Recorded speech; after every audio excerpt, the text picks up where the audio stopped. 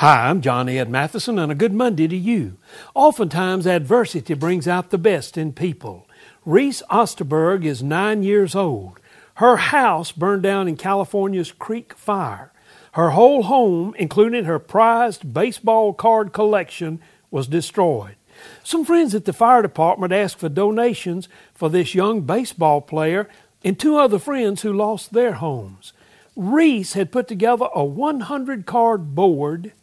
Firefighter friend Kevin Ashford replaced it with a bigger one, giving away all of his 25,000 cards to the three kids. Kevin's gift included Reese's favorite San Francisco Giants player, Buster Posey.